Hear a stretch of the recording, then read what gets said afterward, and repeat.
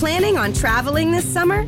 Make saving at the pump part of your plans with 2 times the fuel points from Harris Teeter. It's easy. Download your eVic coupon, and for every dollar you spend with your Vic card, you'll get 2 fuel points. That's up to $1 per gallon on quality fuel at participating BP and Harris Teeter fuel centers. Download your eVic coupon today and save money at the pump all summer long with eVic and Harris Teeter fuel points. Episode of the Ever Black podcast is brought to you by Death Wish Hot Rods and Customs. Check out their Instagram for all their new t-shirts, caps, beanies, cups, and the all-new Atomic Death lineup.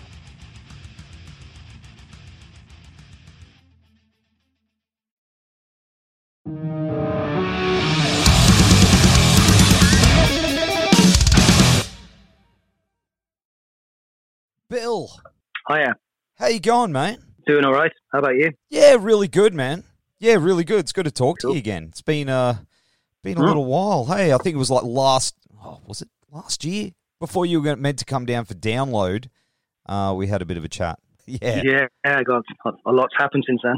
Well, Bill, the new Carcass album, Torn Arteries, is out on September 17, and man, this is a really great fucking album. I'm not going to lie, I love this album a lot. And I've been cranking it for a while, and it's been in the can for a while, but it obviously got pushed back, understandably. But a week to go, man. It's not far. Yeah, it's going to be a massive relief for all of us just to have this thing out there, so we can move forward. Yeah, it's just been a strange time having this thing sitting there on the shelf for a couple of years. Yeah, how far back do these songs go, though? How far after Surgical Steel did you start getting to work? Some of them go back quite far to about 2015, maybe. Oh, wow. It was around that period that Dan and I got together initially. Yeah, and we worked on a bunch of tunes, and then the touring machine just kind of ground into gear again, and before you knew it, 5 years had passed. So we had kind of a load of material in storage, and then when Jeff was ready to come along to rehearsals and get involved, then, there was just suddenly a lot more momentum, as there would be, when, the front man and the lyricist is there. So yeah, some of the material goes way back, and some of it happened during those rehearsals. So that's like, I don't know, I'm trying to think of what year that would have been. Not too far up until we started recording. So I don't know when that was. Goodness, I've lost track of time. Oh, I know. It's all happened. It seems like the last few years have just sped up. I don't know. Maybe it's because I'm about to hit 40, but it's all, it just happens. I look back and I go, man, it just feels like Surgical Steel came out like 2 years ago, and here we are. But it was quite a long time ago. But yeah, I mean, people keep reminding me it's about 8 years now. So yeah, so that's nuts. It's crazy, dude. But we did have the Despicable EP to tide us over, which I think was pretty good, man. Yeah. Yeah. It would have been frustrating to have that full album ready to go and then have to hold it back, It was a little bit frustrating, but, we're all fairly realistic. And it wasn't a huge shock when the label announced they were going to shelve it, because they just feel a lot more confident if they could put out an album that can be supported by touring. We'd finished the thing whenever it was, the previous autumn, and we were expecting it to be released. The release dates were already being pushed back a bit. 1 minute it's spring, the next minute it's summer. But neither of those dates would have happened, of course, because the pandemic struck around March. We were by no means the only band in this situation. Yeah, so right. You just had to be philosophical about it, especially when there were so many things of real gravity happening. This seemed relatively minor, if I'm honest. Yeah, but it feels like the right time right now, don't you? That it's coming out? It probably is. Yeah, it probably is. It's best to be just accepting of these things. When it's something that's beyond your control, you've got to be fatalistic. And maybe this is a better time for people to hear the album than, say, 2 years ago. We'll never know. How was it staying in touch with the boys over that last 12 months? How did you guys sort of keep it rolling, really, to this point? Yeah, we just message each other, really. Obviously, with the changing restrictions in this country, we have been able to see each other on the odd occasion. But yeah, there were weeks and months going by there where you couldn't really do anything of substance. You couldn't travel, couldn't really socialize. So during that period, yeah, it'd just be messages, you know. I think everyone kind of appreciated the break initially. You know, the first few weeks seemed to suit all of us quite nicely. It's only further down the line that it became more difficult, you know, when you're sort of wondering if things will ever be normal again. Do you find that, you know, now, like, you're able to make plans for the future with the album and stuff like that? No, I would say not, because everything is so vague. Live music is coming back in this country in a very, very gradual way, but that's predominantly outdoor festivals. So the indoor stuff isn't quite as certain right now. We've got one date in the diary for this year, and that would be up in Leeds at Damnation Festival, and that is an indoor venue. So, yeah, we're just hoping it works out. It'd be a nice way to break ourselves back into this. Absolutely, especially playing some of these live. I mean, it's different. I mean, it's different from Surgical Steel in a lot of ways. It's got more groove. It's a bit rockier, you know, but it's got still all the signature Carcass stuff that, you know, we love. You know, what drove that different direction this time? What sort of took it back to that sort of rocky sort of sound? Instinct, predominantly. It's not the type of group where we sit around a table and discuss these things. We just work with the music that comes out. You know, if we have rehearsals booked, I come in with some material and we start working on it, you know, looking at different arrangements. Yeah, I think the biggest factor in the way this record feels and sounds would be the touring we've done. Because half a decade out there, not just tours, but doing tons of festivals and, you know, various locations. That's a lot of stage work to have under your belts. And prior to Surgical Steel, we didn't have any, at least in terms of Jeff and I had not played a gig with Dan. So that record is, you know, it's a pretty exciting vibe, I think, but it's a lot of frantic energy, maybe a little bit unfocused in places. This one's got more in the way of dynamics, just because those lessons you learn from the stage are just going to make their way into the music without you even trying. The title, I believe it's also a bit of a nod to Ken Owen. Is that right? Didn't he have a demo or something that had that title? Where'd it come from? It was sort of a demo. It certainly wasn't a studio recording. It was a very kind of crude tape he made using, like, I don't know, an acoustic guitar and books for drums, and he was screaming into the condenser mic on one of these tape recorders. And I think from bouncing the tape, you know, with copying over to another machine or whatever, the whole thing became so distorted. It sounded like just something really insane. You would never guess that, you know, those wasn't electric guitars and they weren't real drums. It was just depraved. At least at the age of 15, I thought it sounded fantastic. I haven't even heard it since then. The tape's long since gone missing. Oh, man, that's a shame. That's a shame. It's something I'd love to hear. Because I remember last time we spoke, you actually told me the title, and I thought it was the greatest thing in the world. I love that title so much, mate. It's so good. Oh, good. Yeah, well, Jeff was really insistent on it. There was a couple of other ideas floating around, which, in hindsight, just weren't very good. So, yeah, he got this right first time, I think. And the song titles are a bit easier to pronounce compared to a couple on Surgical Steel as well. And the real early stuff. You know, you've got, you know, over the years, I've still have to sound out some of those very slowly, like on Reek, and it's comical how bad I can pronounce them. I think that goes for most of us, in all truth. Yeah, I'm sure that's part of the fun for Jeff. Yeah. He tested everybody. You know, well, there's a humour there. Was it Eleanor Rigor Mortis? That's one of my favourite titles. That's a great track. Yeah, that was a lot of fun. You know, some of the tracks take a bit more work. You know, you just don't feel like they're quite where they need to be. And this one, the main body of the track came together really quickly. You know, I had a large chunk of music, and then it was just the middle that kind of confounded us for a short while. But, you know, the other guys are very good at, you know, giving another angle on an arrangement. So between the three of us, we sort of sorted that one out. So also there's the longest song on here, which is one of your longest like ever. Flesh ripping. Oh, it's Sonic. the longest song we've ever done. Yeah. I know, Flesh ripping Sonic Torment Limited, which is almost 10 minutes long, and it's bang smack in the middle of the record. Which usually big ones are left to to the end. Yeah, that was talked about, and then eventually we came to the conclusion it would be a cop-out because, firstly, you do give people the opportunity to skip that track, when it's the end of an album. So I guess we're making life hard for people. If they find that song tedious, it's pretty awkward because, as you say, it's right there in the middle of the album. But hopefully most people won't. We spent a long time on this song, just crafting it, getting it the way we wanted it. It was always going to be a long track, but it just grew and grew.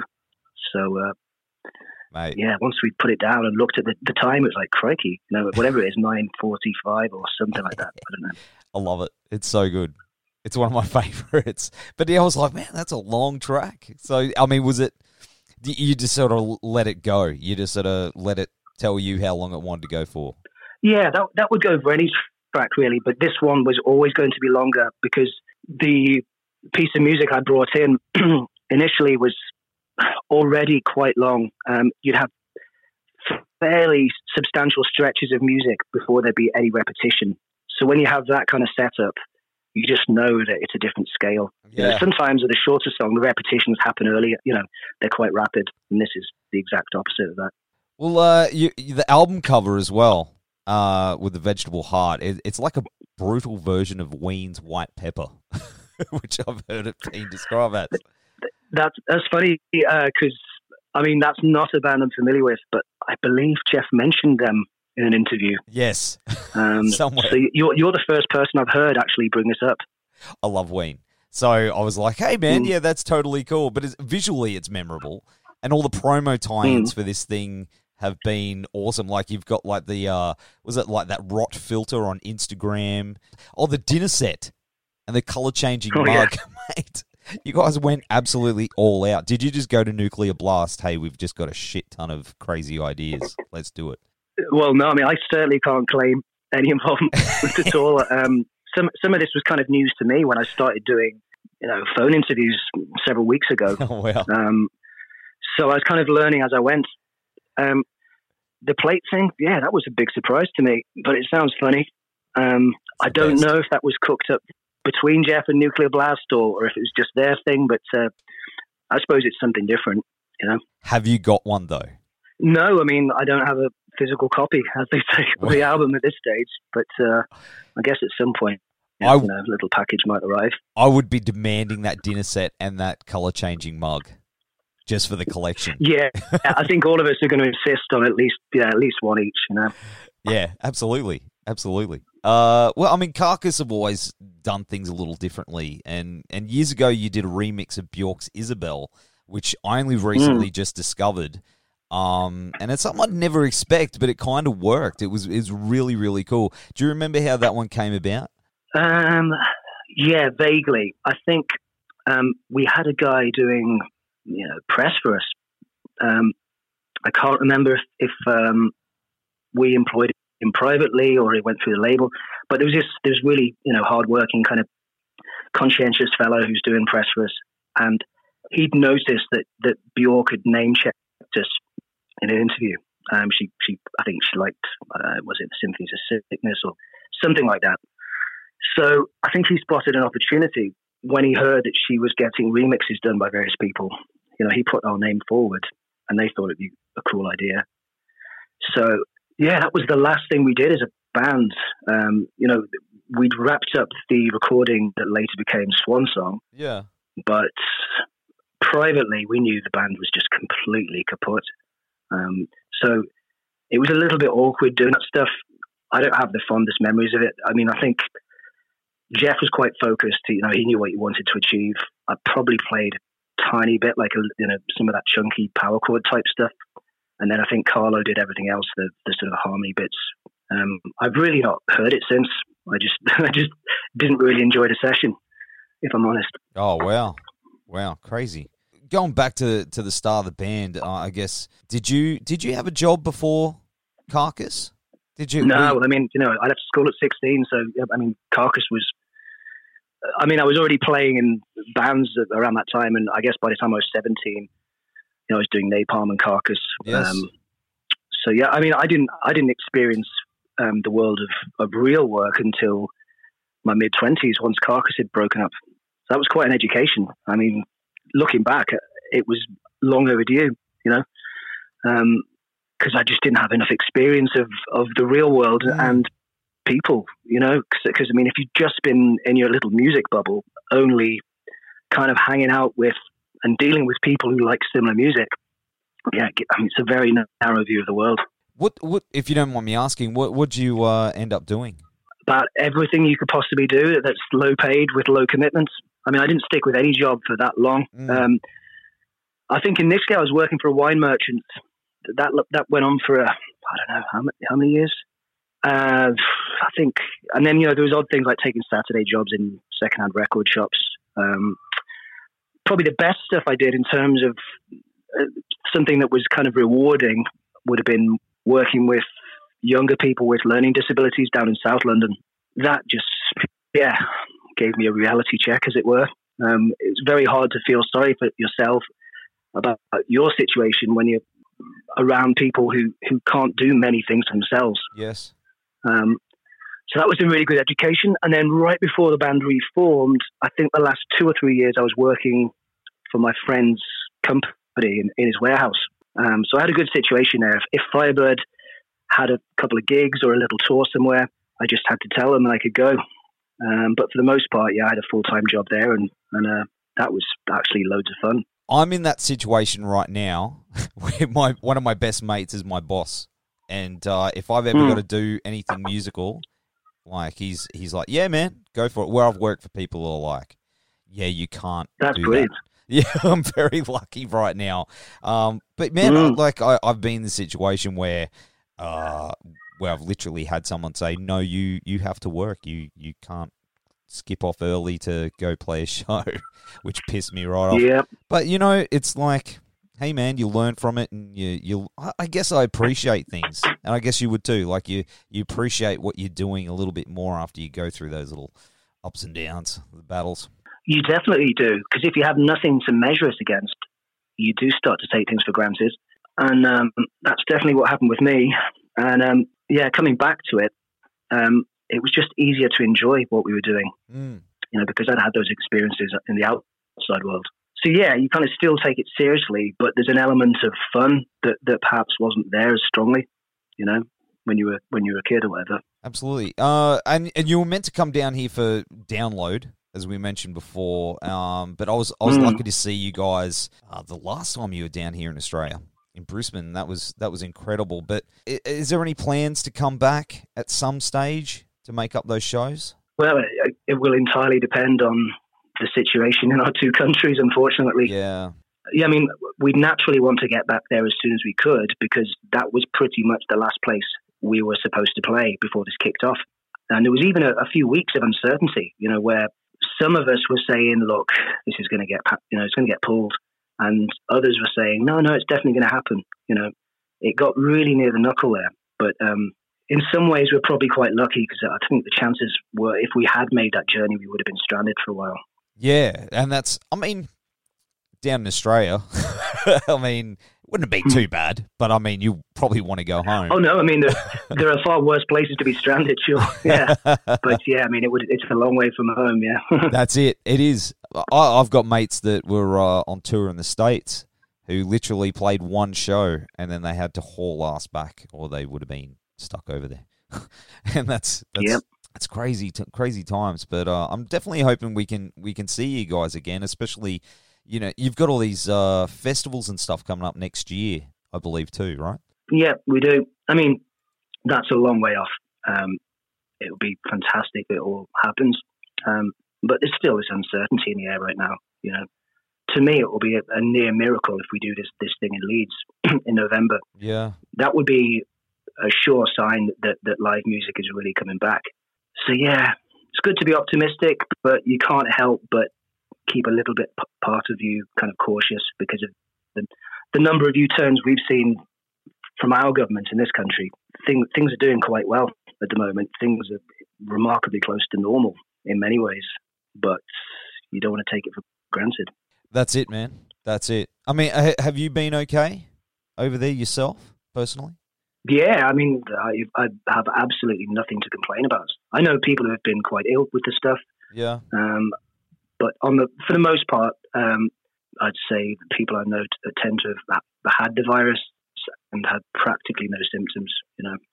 So, I mean, what else you got coming up apart from that musically? Are you jamming on anything at home or, working on any other projects? No, I mean, for me, this has been a time of reflection. I mean, or at least that's a very polite way of putting it. You could say just sheer laziness, really. I just didn't feel any impetus to do anything creative once we were locked away. Yeah. It's kind of like I started to realize most of my energy and inspiration happens from being around other people. You know, when I was cooped up here on my own for a few weeks, 10 weeks, whatever the hell it was, it really wasn't that difficult. But, you know, and I was picking the guitar up pretty much every day, but that was just to play, you know, no expectations, no pressure on it. So those kind of impulses to create and record, yeah, I mean, they're definitely coming back now because the world's opening up. But for a few months there, yeah, I was just switched off in many ways. And I just didn't want to beat myself up about it. I just figured one day it would be different.